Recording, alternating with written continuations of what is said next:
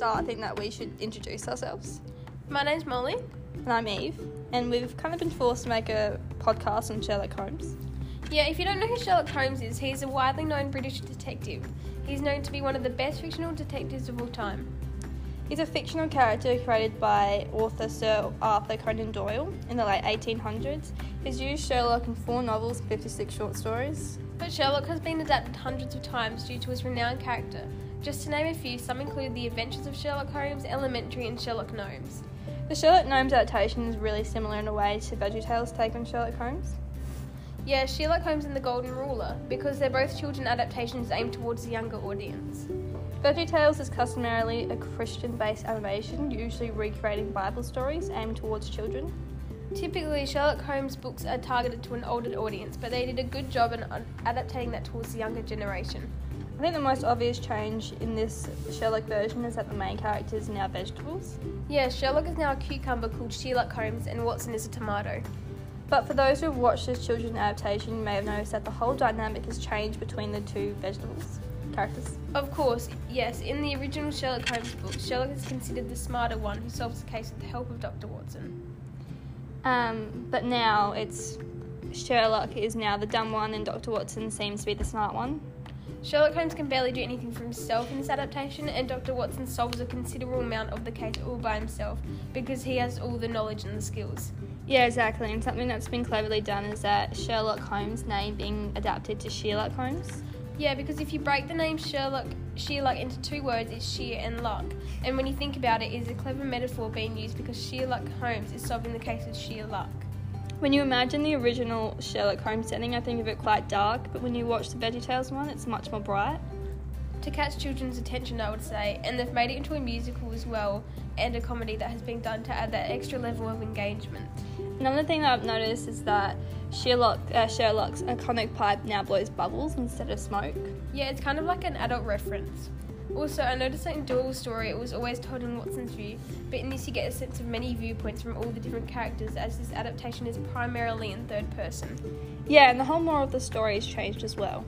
It was less about the case itself and more about VeggieTales' motto of treating people with kindness. Yeah, no, I agree.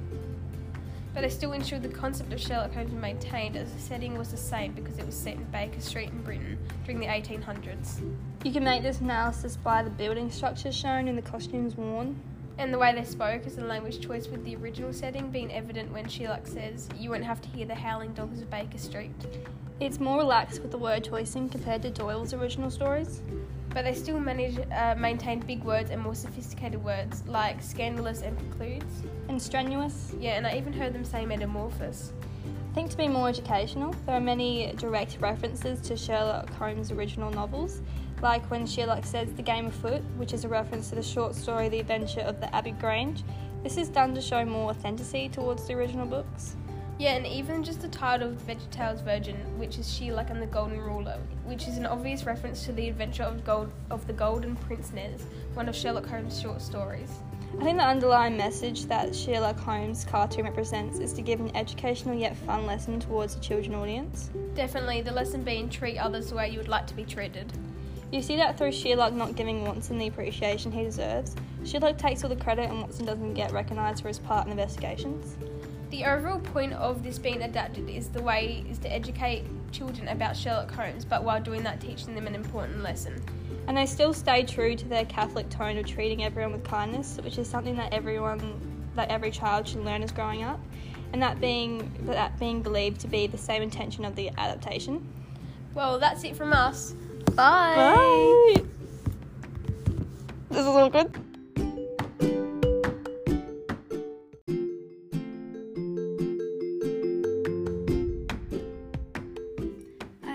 And welcome to my podcast. I'm Eve and today I'm reviewing Gary Marshall's The Princess Diaries through critical perspectives. If you haven't seen the movie, The Princess Diaries is another one of those countless present-day attempts to redefine the Western society's view on the classic princess portrayal. An attractive princess waiting for a Prince Charming, but instead centers around a young, clumsy, awkward and low-maintenance Mia Thanopoulos, who has no idea she's intended to be a princess first in line for queen of a fictional small European country said to be located somewhere between France and Spain. In 2001, there wasn't a princess movie with these aspects, so understandably she became a role model for these young girls around the world. Growing up, I regularly watched The Princess Diaries. At the time I couldn't and didn't detect the diminishing underlying messages, but by rewatching the film in a critical perspective, it allowed me to see this clearly. For example, Mia's change of appearance, turning from a quirky outsider to a stereotypical girly girl, really complicates the idea of The Princess Diaries' main moral being always to stay true to yourself, and also contradicts the idea that the movie is a feminist piece. Although watching the movie in the most basic feminist lens, we see a young girl who overcomes setbacks and even systemic issues to become a princess. She comes from a single-income family. She isn't stereotypically pretty. She has frizzy hair, overgrown eyebrows, and wears glasses. This is supposed to create diversity and representation. Young girls with these features are supposed to watch this and think of her as a great representation, even though we watch her become a new person physically, and she's still supposed to be a great role model for these girls. But what to expect when it's directed by a male? It seemed even though this is a movie supposedly targeted for young female audience, Marshall appears to be trying to please a male audience still. Rewatching the movie in a Marcus perspective made clear to me this isn't a feminist text.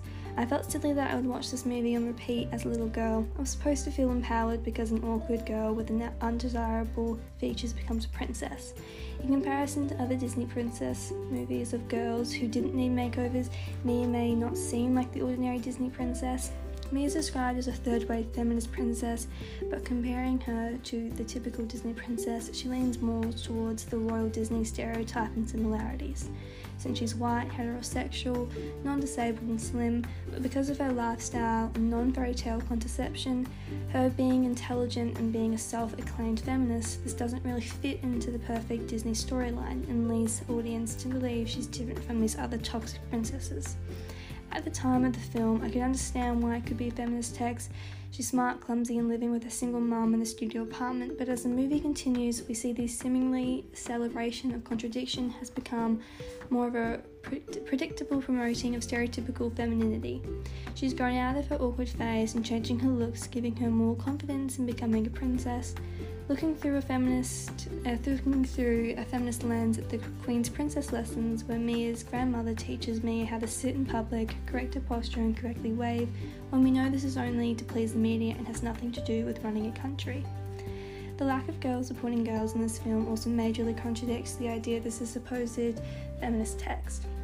The only really girl we see supporting Mia in this scary transition is her mother, but she isn't seen much in the film, so really the only support young girls see while watching The Princess Diaries is Lily and her grandmother's supposed comfort. At the beginning of the movie, the grandmother is seen as stern and a sole ruler of her country, seemingly pro-feminist, but as the movie continues, we see her grow closer to Mia and realising her potential, but only after a physical change can we see her actually enjoy her presence. And for the most part, we don't see any support from Mia's best friend Lily. She can't seem to listen to Mia's problems or show any sympathy, even when it came to Mia's father's death, expecting her to be over his death in a few months. And for the most part, it's just rude and belittling to Mia.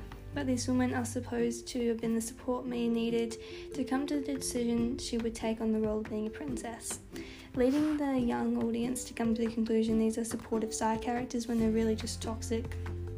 One of the things I think Gary Marshall displayed well in the movie was the depiction of women in the media.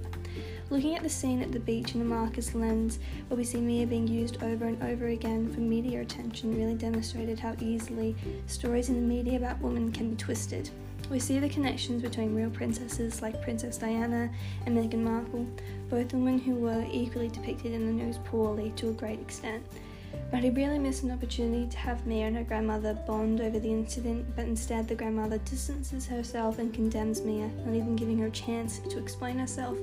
As a woman in the public eye like her granddaughter, this would have been a great moment to see the two connect and even give her advice, as I'm sure she would have shared similar experiences.